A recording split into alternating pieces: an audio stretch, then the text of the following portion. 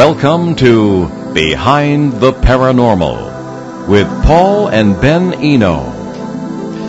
Are there any paranormal shows on television that are actually worth watching? Is there any truth to claims of man-made objects found in rock strata that were formed millions of years before humans are supposed to have existed? Hello, and welcome... Oh, I'm sorry. Hey, one more. I'm sorry. That's all right. Could companies or governments really be in league with parasites? Go well, sorry for interrupting you, and welcome to the 702nd edition of Behind the Paranormal with Paul and Ben Eno here on ON 1240, celebrating 70 years of broadcasting in New England's beautiful Blackstone Valley. I'm Ben, and those rocky questions came from my co-host and partner in the paranormal, my dad, Paul. And today we bring you an open-line show to address many paranormal questions submitted by listeners. And we welcome your calls. Numbers are 800-449-1240 from anywhere in the U.S. or Canada, or 401-766-1240 locally here in Northern Rhode Island. And we'll also monitor emails, paul@behindtheparanormal.com for those. Okay, well, we were very sorry to say that Shane Searway, who was always our guest co-host on these open line shows, is not with us today. We ask for prayers and good thoughts and love sent his way because there's an illness in his family that he has to take care of, and our thoughts are certainly with Shane. Indeed. And he'll be back on our next open line show, I'm sure. So why don't we begin, Ben, with before we start taking our emails and things, with a report on our latest journey to the Pennsylvania Triangle, which occurred last weekend. And we did so unannounced so that, we don't like to put out too much information in advance. So, where do we begin? Now, unfortunately, because of this situation in his family, Shane was not able to join us. This is our third expedition there since last year. It's a new case. So I guess we spent a grand total of about 6 days so far in the area, lots more to go. Shane was unable to join us because of this, but it was Ben's first trip out there because first trip. That's right. We have a certain order to these things that comply with our theories and methods, and this was the time for Ben to come in on this and do his special thing. He has, we feel, abilities in this direction that we don't have, and we all kind of complement each other, we like to think. So we headed out there, and again, this is in western Pennsylvania, and we were it was important that we sort of push the envelope this time. So we spent the evening, anyway, in an area where Shane had his first experience there, which was apparently a Bigfoot sighting. And I don't know how much you want to get into what happened to you there, Ben, but... I don't. Okay, all right. For a later date. Yes. You're driving everybody nuts, but I understand how you feel on that. So I have my reasons. So we went up to the field where I had my experience in September of 2016, but unfortunately the local young people decided that they were going to do a late 4th of July. So we enjoyed watching fireworks, but it was the worst possible scenario for any sort of I guess observation. Technically we did see lights in the sky. Well, we did, yes, indeed, but eminently explainable. Yes. So the first stage of we call it CNO, consultation and observation, consultation with witnesses and observation of our own to come to an opinion about whether people are actually experiencing something. That stage is over. We are convinced that this is a genuinely paranormal flap area, as we call it. And so Ben sort of did his thing out there. We'll talk about that in due course, or write about it, maybe add it to our current book. We were unable, really, because Shane was not with us, we were unable to... we didn't have the manpower. We didn't have the manpower, really, to do it, and we didn't do the observations we wanted. However, we are planning another trip, which will be longer, at least an extra day, in which Shane can accompany us, and we're going to just continue with that. We obtained some very interesting video footage and photos. Did we send that to our guy yet? Mark D'Antonio? Yeah. Actually, he's looked at the one with the string of lights, yep. But I'm going to send him the originals because that's actually part of a video. Right. So I've been a little bit tied up with deadlines, publication deadlines this week. I was just curious. Oh, no, definitely Mark's going to see it. He knows it's coming, too. There was a very interesting video of a of down in the clearing area where Shane had his sighting, and I was sort of panning. I really must learn how to do cinematography that's not like the Blair Witch Project. Or like you're wielding a lightsaber. Yes, where you need Dramamine when you're watching the thing. So, but I kind of panned to the right, and there was something moving there. It looked as though it was almost right in front of the camera, and I want Mark to look at that. There was no wind. It was very silent, not even an insect or a bird, which is very odd in the woods at that time. That was weird, yeah. It would sort of come out of nowhere, too. Like, 1 minute we'd be talking to a couple of the locals, and then it would just be quiet. Yeah, and there was some tree banging, because that could be... That could be anything, but it was pretty loud. Yeah. And as I panned to the right, there seemed to be a large head sort of moving against the background, but that needs to be checked. And then panning farther to the right, there's a figure that appears to walk out of the woods. However, it was Ben. Sadly, because I looked back. You were really excited when you were, but I looked back. I always make careful notes of what I'm pointing the camera at, when I'm pointing it, what the conditions were, et cetera, et cetera. This was an infrared camera. Yeah. So the offspring came walking. Sadly, out of the woods. The thing is, we should acquire, if we ever get the chance or the funding of some sort, to get better camera equipment. Well, this is actually very good. It doesn't look it, but it's a very good camera. But you're right, we do need better equipment. I couldn't make out anything without having to like brighten up everything, and it's supposed to be infrared. Yes. So we need some better equipment as we go. I don't know anybody who researches in this field who doesn't want better equipment. So that was. However, there was in the video a string of lights over by a road where such lights have been seen frequently. They weren't in the sky. They can be seen on our Facebook page, Facebook page, Behind the Paranormal with Paul and Ben Eno. I think that's like not the only thing, one of the few. So far, that's I think one of the few, or really the best candidate for an anomalous photograph that we have from that trip. Yes. Okay. So again, question of parking lot lights. I mean, again, there's no such location there. It's rural. There are no hills visible. You're down in a wooded clearing, and the people have seen lights like that with the naked eye coming up out of it. And there are other photos. So I think that may be the best candidate. But we'll keep you posted on that case and what progress we're making on it, if any. And our thanks again to the folks in the area. We did have a neighborhood meeting, as we did in September, and this was your first attendance at one. Yes. And we had about 10 people. Maybe a little less than last time, but everyone. What struck me, Ben, and I'm sure what struck you as well, was among the people who were reporting their experiences was a little 9-year-old girl, very, very sweet child, who was crying because she was so frightened by her experience, and she didn't really know us and could not bring herself to talk about it. But she supposedly had a Bigfoot sighting that was quite dramatic, and hope next time she'll be able to come about and talk to us about it. When you're a kid and you're trying to understand the world around you, and that's kind of like what you're supposed to do. You're supposed to just learn. As a kid, something that shakes up your perception of reality really scares the heck out of you. No, that happened to you. Oh yeah, for sure, many times. It's I think.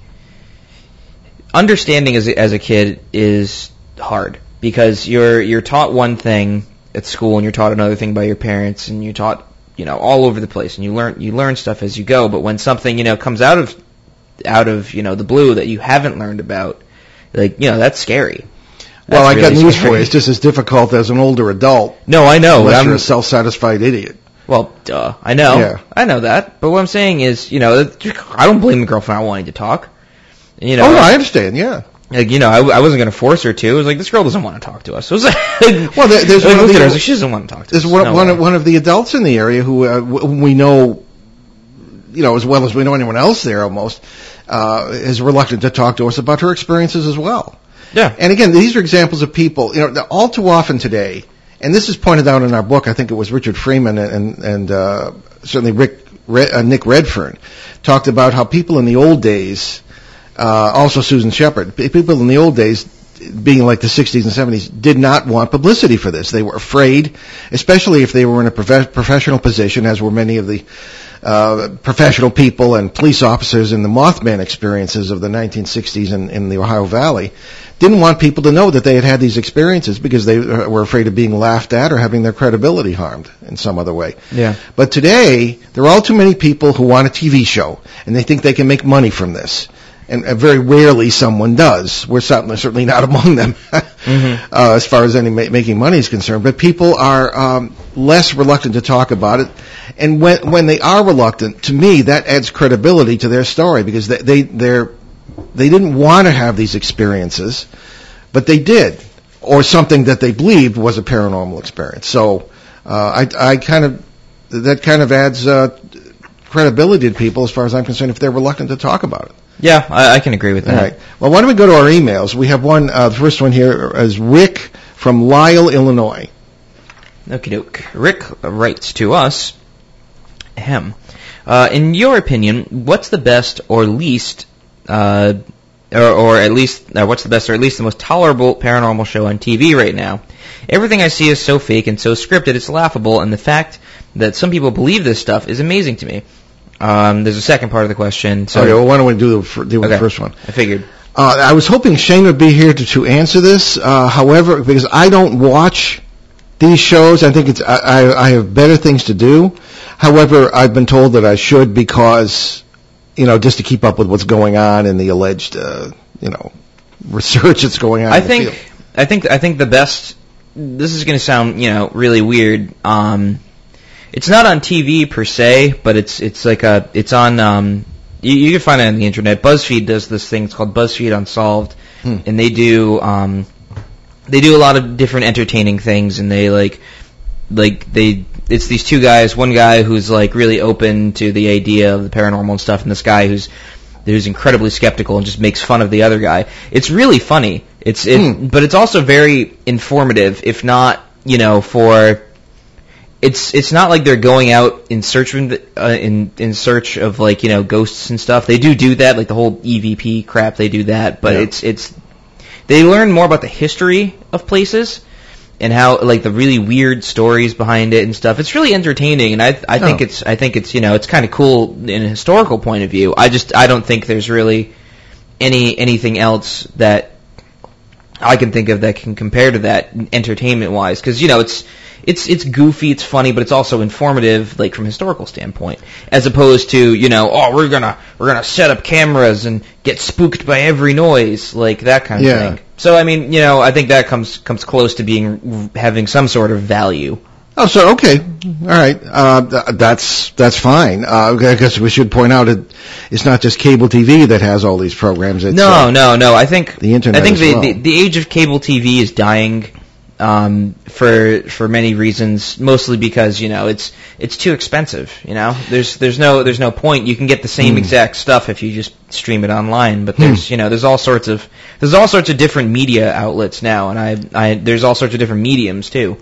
Do you think it's a concern that there is more, supposedly at least more quality control on something like a cable show that is produced by a real production company, or on a radio show? I like to think like this, that's on terrestrial radio as opposed to anything goes on the internet. Do you feel that there's an issue of quality control with that move over to the internet? I think it depends because I know some people who I went to school with who ended up going to work for various news and journalism sites like BuzzFeed, and they cared a lot about their work, and they cared a lot about their product. And I think the problem with I'm not going to say radio, because I think radio is a great medium still, but the thing with cable TV is their whole goal is to make money, and they're not necessarily pursuing a project that they enjoy, a personal project that they care about. They're just like, all right, well, how can we make something marketable and entertaining that ads will, that we can sell to investors and get ads for that and be able to make money off it. So the goal really becomes, it gets taken out of the creator's hands and put into the hands of, the company itself. So, I don't know, take your run-of-the-mill ghost show. Usually that's on a network that's geared towards younger adults, younger adults like my age around there, so like they're like 18 to 20-ish range, maybe younger. And, the goal is they're trying to, sell products. So they entice you in with a ghost show, and then they show you ads and stuff to sell products. So the goal of the show isn't, that they're searching for answers. The goal of the show is to, sell you stuff. So I think that there's an element of quality control in that, there's more of a rigid format to it. But I think with the internet, it's a double-edged sword.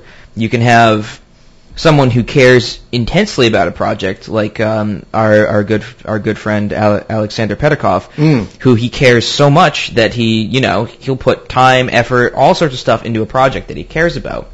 It's not he introduced me to a lot of different like production companies, like Small Town Monsters and stuff that they produce documentaries about small town monsters, and it almost got picked up. He was telling me a story that the guy he knows who owns that production company almost got picked up by a major network, and he was like, they were like, well, we'll buy you out under the condition that it's going to be purely entertainment, and the idea, I guess, of the show was some Scooby-Doo like thing, some stupid teenagers running around to town, and it just took all the seriousness out of it. And the guy was like, "No, I'm not going to do that." So he still owns this company to this day, and he produces things he cares about.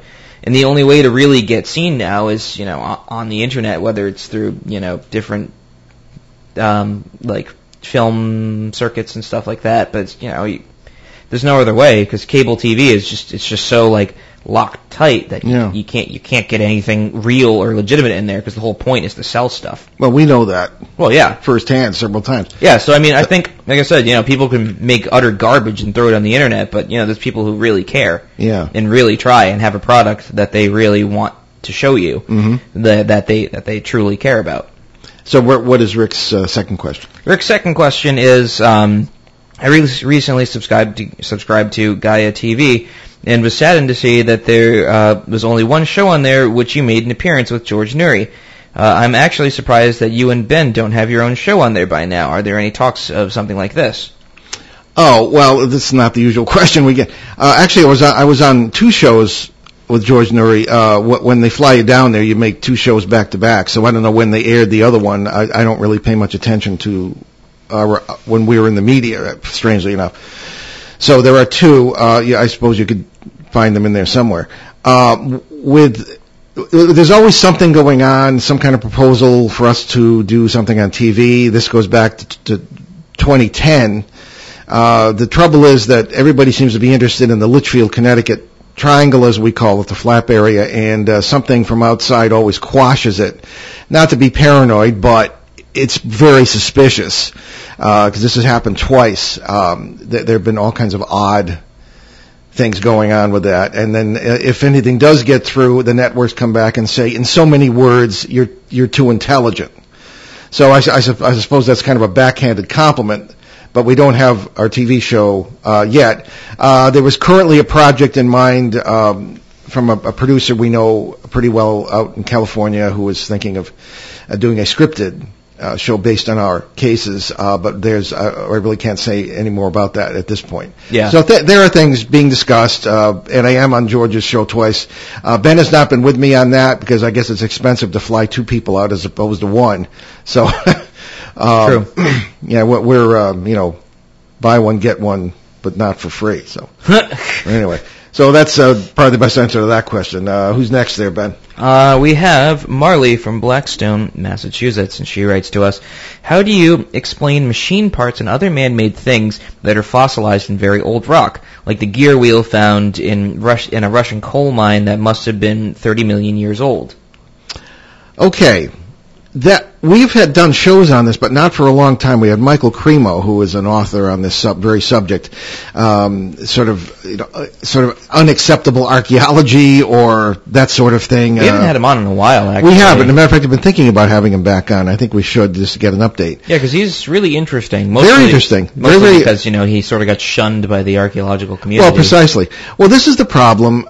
Science is, and I don't claim to be a scientist, neither does Ben. I mean, our degrees are in other fields, but yes, we cannot help but notice that the problem isn't necessarily science with its disciplined thinking, which is very important in any regard, but sometimes scientists. And it seems to me that scientists are supposed to question doctrine, not guard it, and push the envelope when they can. And science is not a religion. It's meant to expand and to grow and to become more encompassing, I suppose. So that creates a problem when you have something like this archaeology that is just not accepted. Now, one of the problems, and this has been going on for hundreds of years, particularly in quarries and mines, where you're digging down into rock strata that is, as the questioner asked, points out, is 30 million, 300 million years old, 400 million years old. Now, in this particular instance, in a coal mine in Russia, and in many other instances, no scientists have been present. Okay, this was not an official archaeological dig. People just found things. The same is true for things that are even older than this. Fossils that I've seen in the past. There's one that is of a trilobite, which was about 500 million years ago, one of the first multicelled creatures. It was like a distant ancestor of the horseshoe crab today, even kind of looked like it. And in this fossil, there's not only the trilobite, there are lots of fossils of them. There is apparently a human foot wearing a shoe that is stepping on the trilobite. Now, I don't know. It's very often creationists, people who believe in a literal interpretation of the Bible, that they don't really know anything. I don't think they know a lot about the Bible in the first place when they interpret it. But they say, the earth really is 6,000 years old, and there were people at the same time as dinosaurs. I mean, I don't have any... I don't think that's but I don't think people were wearing leather shoes. No. Well, this is more like a sandal, but nevertheless. So you have very strange oddities out there among not only fossils, but also among these machine parts that seem to be found in very ridiculously old rock strata. There are some theories about how they might have gotten there other than having been there 300 million years ago, but I don't know if those are very credible. I've seen a lot of these things. I suppose that there is... the best one can say is that history, in our opinion, and there's I think there's overwhelming evidence for this. History is cyclical; it's not linear. In other words, people think generally we started out in caves and got more and more became more and more geniuses until we reached the pinnacle of common sense and intellect that we have today. Take that as you will. But instead, that was in a straight line. But instead, it seems that as many indigenous peoples, Native Americans included, will tell you, we've gone from, as it were, stone tools to power tools at least as many as 4 times in the history of the human race. And as we very often point out in the show, we have at least 1 million, probably 2 million years of human history that we know nothing about. I mean, there's plenty of evidence that modern people, as we know it, existed up to 2 million years ago. Fossils have been found in South America to that effect. And what happened in all that time? 1,000 or 2,000 civilizations could rise and fall in 1 million years, never mind 2 million. And these may be the results of those. Carbon dating is difficult for these things because carbon dating is meant to test organic material. So in other words, you could go to a place like America's Stonehenge, as it's called, in New Hampshire, very mysterious rocks and all, and you can test carbon from the charcoal from old campfires, or you can test the remnants of any animal fat that was used, if there is any remnant of it, that was used in sacrificial ceremonies, something like that. But you can't test rocks for their age. You generally judge by the stratum in which they're located, which is, in other words, the farther down you go in the earth, the older the soil or the rock will be. That's a general rule. So I think there may be certainly something to this. Again, I've seen some of these things myself, and I think that that needs to be considered. As we always say, it's the first day of school. Whether there were in advanced civilizations in the past is one question, but certainly I think we've come around the bend several times. The evidence from that we point out in Behind the Paranormal 1 came out last year, the apparent places like Mohenjo-Daro, where you have vivid evidence of some huge heat that occurred, and one can only think a nuclear explosion because you've got the same greenish glass sand that was been fused by heat as you have at the ground zero at some of the New Mexico test sites. You have buildings that apparently were melted by some sort of tremendous heat, and this is thousands of years ago. You've got crazily radioactive skeletons that were not buried, they're just lying there. It looks like the whole city was fried by a nuclear explosion 2,000 to 3,000 years ago. There is overwhelming evidence in folklore and poetry and literature that something like this occurred, so maybe it did. So, again, we don't know anything. We are, as Graham Hancock says, we are a species with amnesia. So, all this is very, very possible. That's our opinion there, Marley. I don't know if that's what you wanted, but that's what we think. Who's next there, Ben? Next is our break, actually. Oh, actually, yes, you are correct. Aha. Usually you're the one who catches me on that. That's because I was waiting for the next question. Right. Okay, so you're listening to Behind the Paranormal with Paul and Ben Eno. Open lines today on WOON 1240 in New England's beautiful Blackstone Valley, broadcasting for the 70th year. Congrats to ON 1240. We'll be right back. Hey, Dave Koz here, and I hope you'll join us as we celebrate the life and music of one of the masters in music, the incomparable David Sanborn, the hero of the alto saxophone.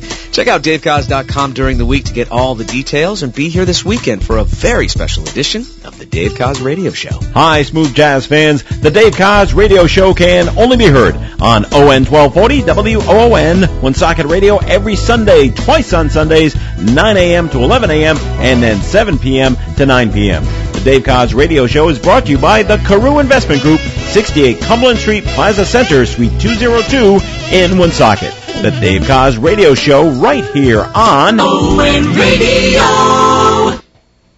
Okay, and we're back behind the Behind the Paranormal with Paul and Ben Eno here on ON 1240.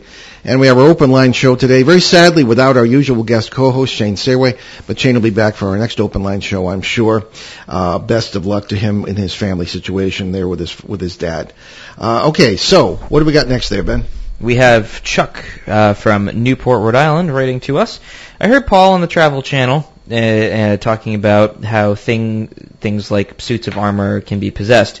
They didn't give you much time to talk about it. So, what is a consciousness wave, and how can you tell if something in your house is haunted? Well, that's an interesting question, Chuck. Especially you're from Newport, and that's where that was filmed. That was a long time ago. I think that was 2002 when we made that production. I remember the producer was, I think the show was Curses of New England. Yeah, it was. And we filmed it in one of the old historic cemeteries there in Newport, naturally. And the producer was quite miffed because of my interpretation of these paranormal events. There were certain cases that she would, that the interviewer would suggest, and I would interpret them according to our point of view, our theories and methods, as opposed to the 19th century spiritualist kind. And the producer was not entirely pleased with that. She wanted, as Ben would say, spooky, scary skeletons. Okay. Anyway, so I think that what we were talking about, Belcourt Castle, Mrs. Tinney's place among the Newport mansions there, and she has a number of things that have come down in her family that are on display at Belcourt Castle in Newport, and they are quite interesting, one of which is a suit of armor that supposedly is haunted. And I was talking a little bit on the show about how this can happen. And it was not about, the ghost of somebody inhabiting the suit of armor or whatever. In our opinion, you have more physics involved, but it's a lot weirder than the superstition. A consciousness wave seems to be a wave. I always picture it in terms of a vinyl record, say, the old vinyl records that are coming back. If you have a record like this, picture it radiating it out from a center, which would be would be the consciousness, perhaps the group consciousness, the consciousness of all of us together, the whole biosphere, because we don't think there's really any, because our consciousnesses are not separate from other people's. And radiating out from this, you have kind of like a vinyl record sort of thing with lumps in it, say, for lack of a better analogy, things that we know, people that we know, people whom we know, people we love, things we love. And this suit of armor was apparently it has an interesting history. It was part of someone's consciousness wave, very, very truly, because it helped to preserve someone's life, and that makes it kind of important to someone. And when that is there, that consciousness wave is still there when someone else comes into possession of the object, moves it. Perhaps it's put in an entirely different place.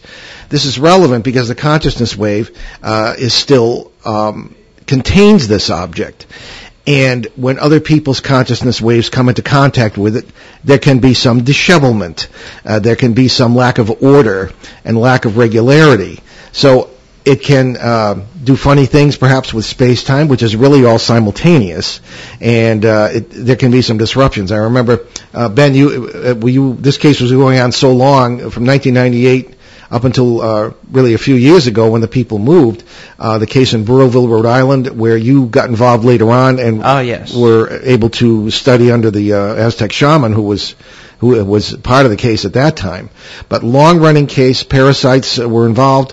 And it all began when the couple moved stuff out of their basement, particularly this table. And they say, aha, it must have upset some ghost. Well, no. I don't think that's how it works at all. It disrupted some consciousness wave. And there were collisions, and there was some dishevelment, and some parasites were attracted, one was actually attached to the land already, and we've talked at length about that case. So I don't think it's about ghosts, I think it's about people. Yeah. That's essentially. So I know it's a hard concept, but we can talk more about it in future shows. So thank you, Chuck, for writing in. Indeed. And who we got next there, Ben? We have Shari from India. She writes to us. I heard both of you talking about the Mahabharata and the Vimana. It talks about. I think your interpretation is right on, and many people here in India also think this War of the Gods really took place. Do you think this war took place all over the world? When was it, and was there more than one war? Well, that's a really good question. I suppose we could, Ben, you can jump in here too, but sure. As we can start that all over the world, pretty much every culture talks about what, for lack of a better term, wars of the gods. Somebody who had the ability to fly, or at least had machines that could fly, and terrible weapons were, and this goes all the way back to the Bible, with the stories of Lucifer and the angels being kicked out of heaven and having a war among the angels, and then good and evil and all this business, right down to the Mahabharata, the longest poem in the world and the national poem of India, which talks about all sorts of crazy weapons being wielded by lots of different gods, and there were certain elements were called into play and weaponized, such as we do today. And the Vimana were aircraft, apparently, or that they used to fly. And Ben, you have a friend from India who told you about that. Yeah, he was sort of, one day we were having idle conversation. I think he was talking about how he was learning Sanskrit so he could read the Mahabharata in the original, Sanskrit. That's what you do, yeah. Indeed. And he was saying that, he was like, it's funny. He was like, they use a word called Vimana. He's like, it's what the gods rode around on. And he was saying that, we had a word for plane before planes existed, joking. And I was like, oh, that's actually kind of funny, but also kind of interesting that, you refer to planes as, the same thing the gods rode around on. Well, yeah, some time ago I did some actual research on the Indian Air Force for another project, and they do use the word, in Sanskrit, they do use the word Vimana for the fighter aircraft that they are. So there you go. But not just India or the Bible in the Middle East. It seems like all over the world there were. To answer the question, Cherie's question, it does seem to be a global phenomenon. One of the byproducts of that may be the similarity between legends and architecture, sometimes religious symbolism, and even philosophies among different peoples in widely separated areas. Now, you watch a show like Ancient Aliens, which I love to watch Ancient Aliens. I think it's one of the better ones. However, it takes some of the things with a grain of salt. Now, I walk into the living room there, Ben, and your mother is watching it. She was never too interested in this, but now she's watching that. I find that a bit disturbing. But nevertheless, I'm joking. But nevertheless, there's all sorts of evidence of technology, but it could be interpreted in other ways that sometimes they don't point out.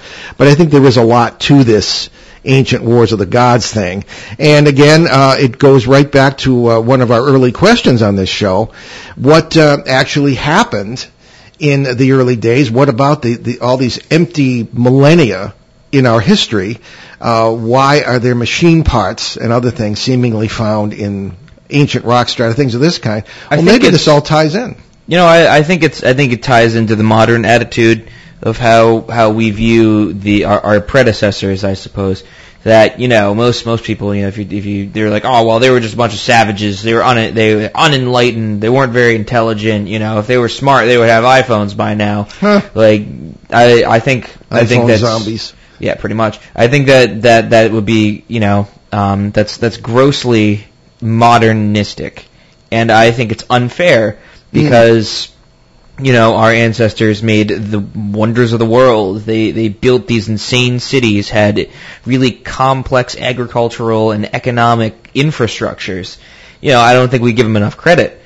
Well, even from the viewpoint of evolution, if our ancestors were stupid, they wouldn't have survived. No. They were very smart, very sharp, and that's because that's why they survived. Yep.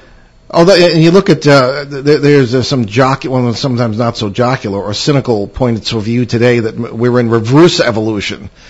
Because everybody survives, whether they're smart or not, and the whole human race is getting dumber. I don't like to think that, and I think it's very cynical, but I have heard that opinion. Yeah, I've heard it too. Yeah, so the point is that, if you develop to a certain point in 100,000 years, which is very long compared with the existence of our civilization. Yeah. And you have a nuclear war. You blow everything up and everything goes back to the Stone Age. It probably wasn't that simplistic, but it could have been. Or, you develop again, there's an asteroid strike. There's plenty of evidence for that sort of thing, too. Yeah. So this could have happened a number of times. Many of the ancient peoples, such as I'm thinking of the Hopi people in America here, believe that this has happened 4 times. And so, again, we are, I think, as Graham Hancock says, a species with amnesia, and I think it was global, and there were wars, among other things, natural disasters, and in our very long and very little-known history. No, I agree with that. So who's next there? We have Sarah from Texas, who writes to us, I heard you on Mysterious Radio, and just curious when you're going to Texas. You were...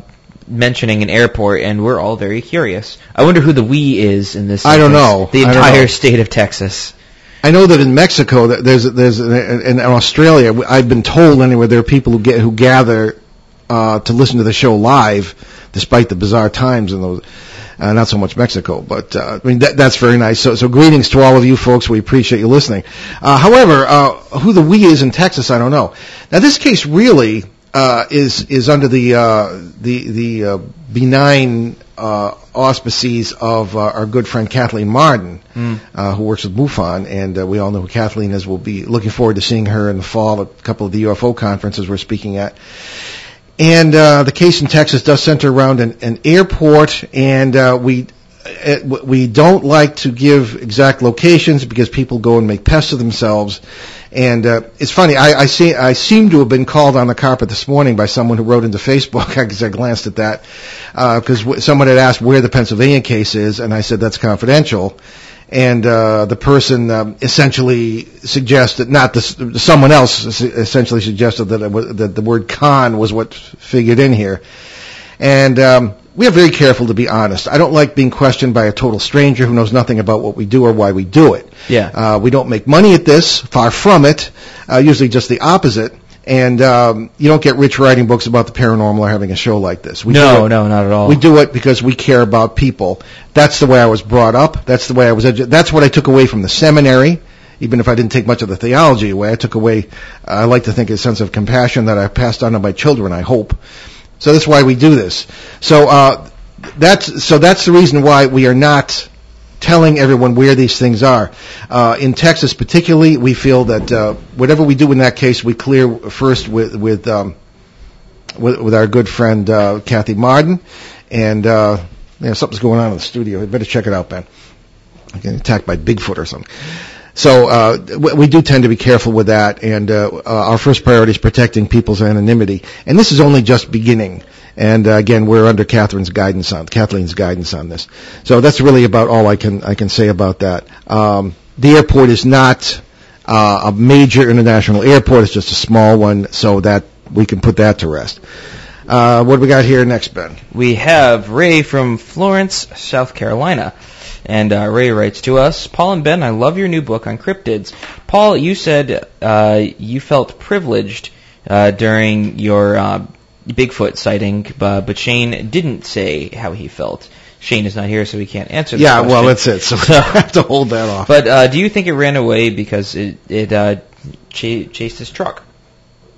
Well, he chased it with his truck. Yeah. Well, I'm not going to answer for Shane. We'll save that question for next time. But Shane has reported that he saw a large black furry figure between two trees about 100 feet away, and he thought it was a bear because there are lots of bears.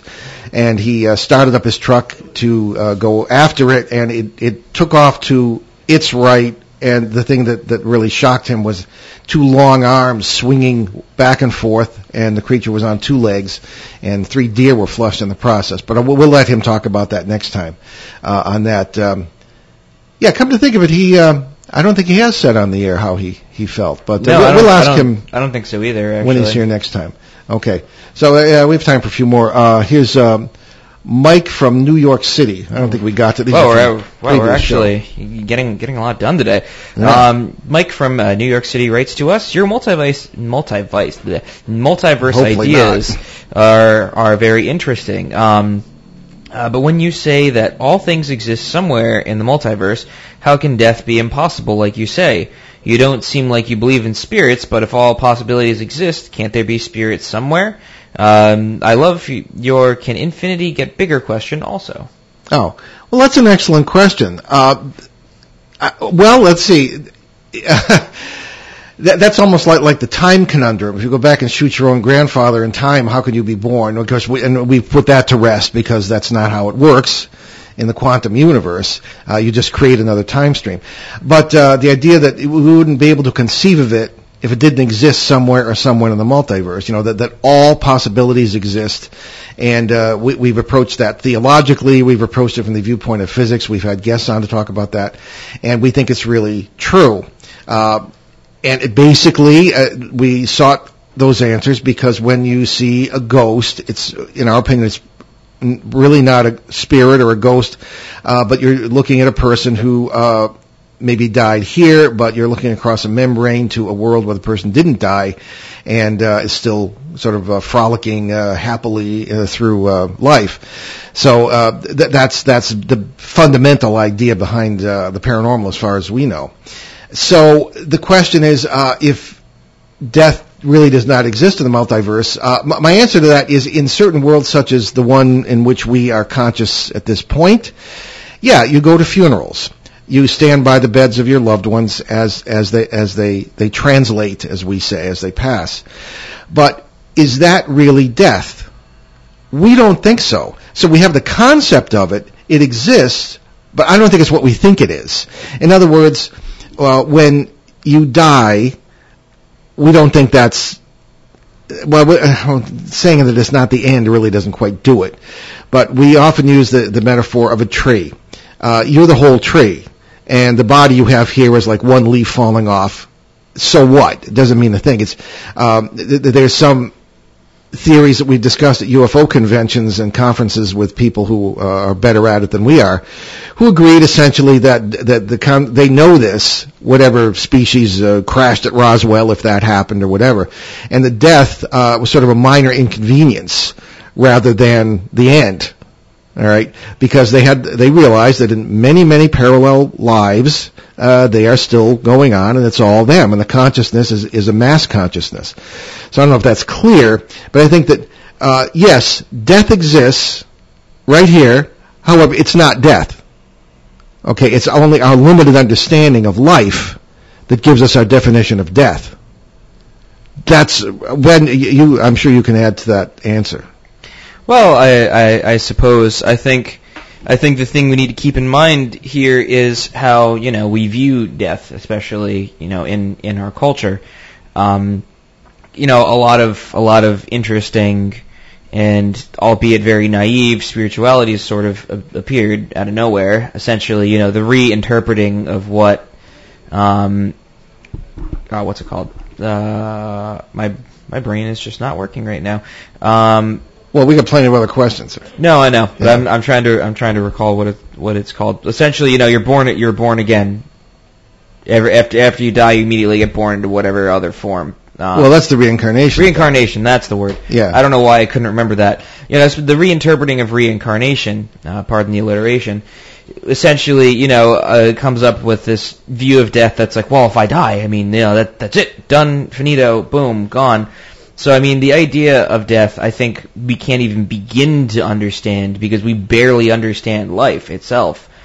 So I think it's a good question to ask that, if it's impossible to die, I think the question is we need to understand what death is first before we answer the question. Yeah, no, I agree. That sort of maybe adds to what I said, I think. Yes. All right, so, that's... I wanted to get, there's an email question here from our good friend Phil from Orange, Massachusetts, who I believe listens live, and he's got 3 questions here.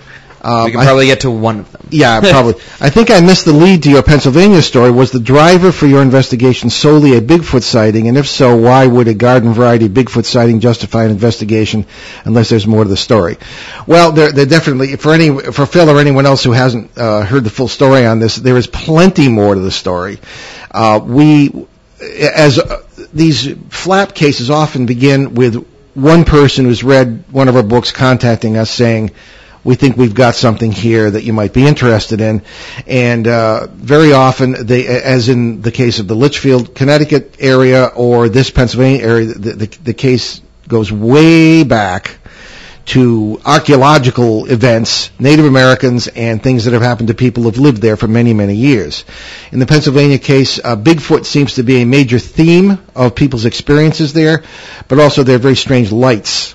There are shadow people reported, and I was very happy to hear on this last trip from the person in the house where the primary shadow people events were occurring, that and this is good old Shane, moved in there, didn't move in, but he went in and took some action in this case, and the large, really scary shadow person has never been seen since.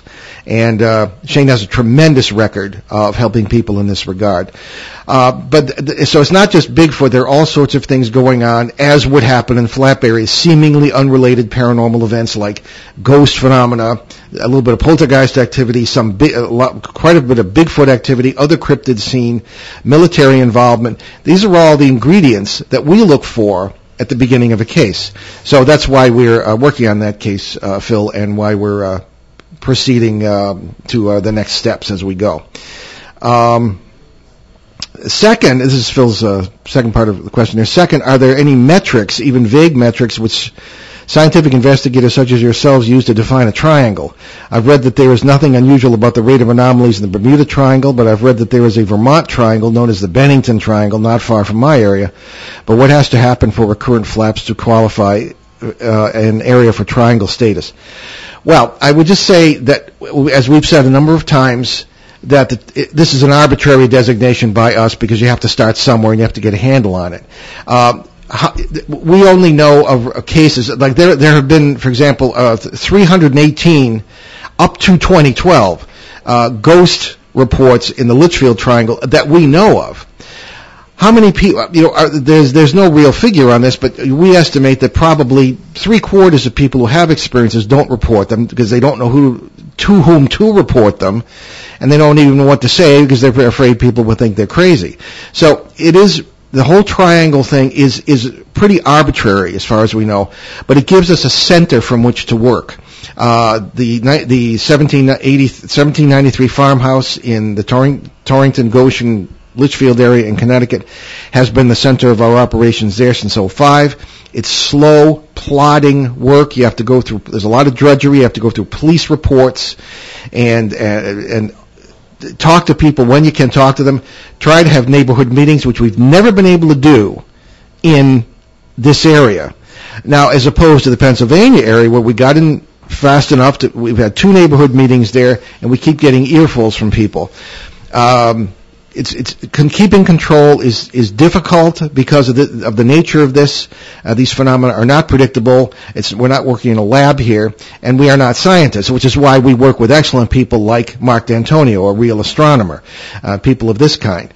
So we do the best we can, and we gather data, and we try, but it's necessarily going to be incomplete. So it's a very imperfect process, and we're trying to improve it. But it's an excellent question, Baby Phil, and steps. thank you. And hopefully we'll be seeing you. We have met you at the UFO conferences, and we hope we'll see you this fall. So thanks for writing in. Okay, I guess that's about all we have time for right now, Ben. And so why don't we get to our announcements? Alrighty. All right. So first of all, Shane is not here, so this is part of the So script. he can't tell us about himself. Anyway, our new, we would refer to his site, trueghost.com. Very interesting stuff. Shane is just terrific. Our newest new book, Behind the Paranormal 2, Bigfoot, Mothman, and Monsters You Never Heard Of, in which Shane and Linda Godfrey, who was on our show last week, both figure prominently, is available on Amazon.com and Amazon Kindle, and we will have copies available for sale at all our forthcoming events. Alrighty, if you can't get get to one of our events and you would still like an autographed copy of any of our books, you can get them at our online bookstore at BehindTheParanormal.com. And our 2016 book, the one before this one, Behind the Paranormal, Everything You Know Is Wrong, first in the series, is in most bookstores, and if they don't have it, they can certainly get it. It's also available on Amazon.com, BarnesandNoble.com, and all the other online retailers. And again, you can get an autographed copy at BehindTheParanormal.com if you order directly from our show site. I couldn't be there, but my dad had a great presentation and book event on Thursday, July 27th at the Prospect Senior Center in Prospect, Connecticut. There was a large and engaged crowd, and many thanks to Lucy, the Senior Center Director, for organizing the event, and to Lori, our casting producer, for handling the book sales in my absence. Yeah, we were... I was shocked by the tremendous... people don't say that because it diminishes you, but I'm always grateful when people come to our events, and especially when they're an engaged Only audience. when I'm not there. No. You'll be there next time. Speaking of which, our next event will be Labor Day weekend, September 3rd and 4th, at the Exeter UFO Festival in New Hampshire, a great annual event which benefits local children's charities.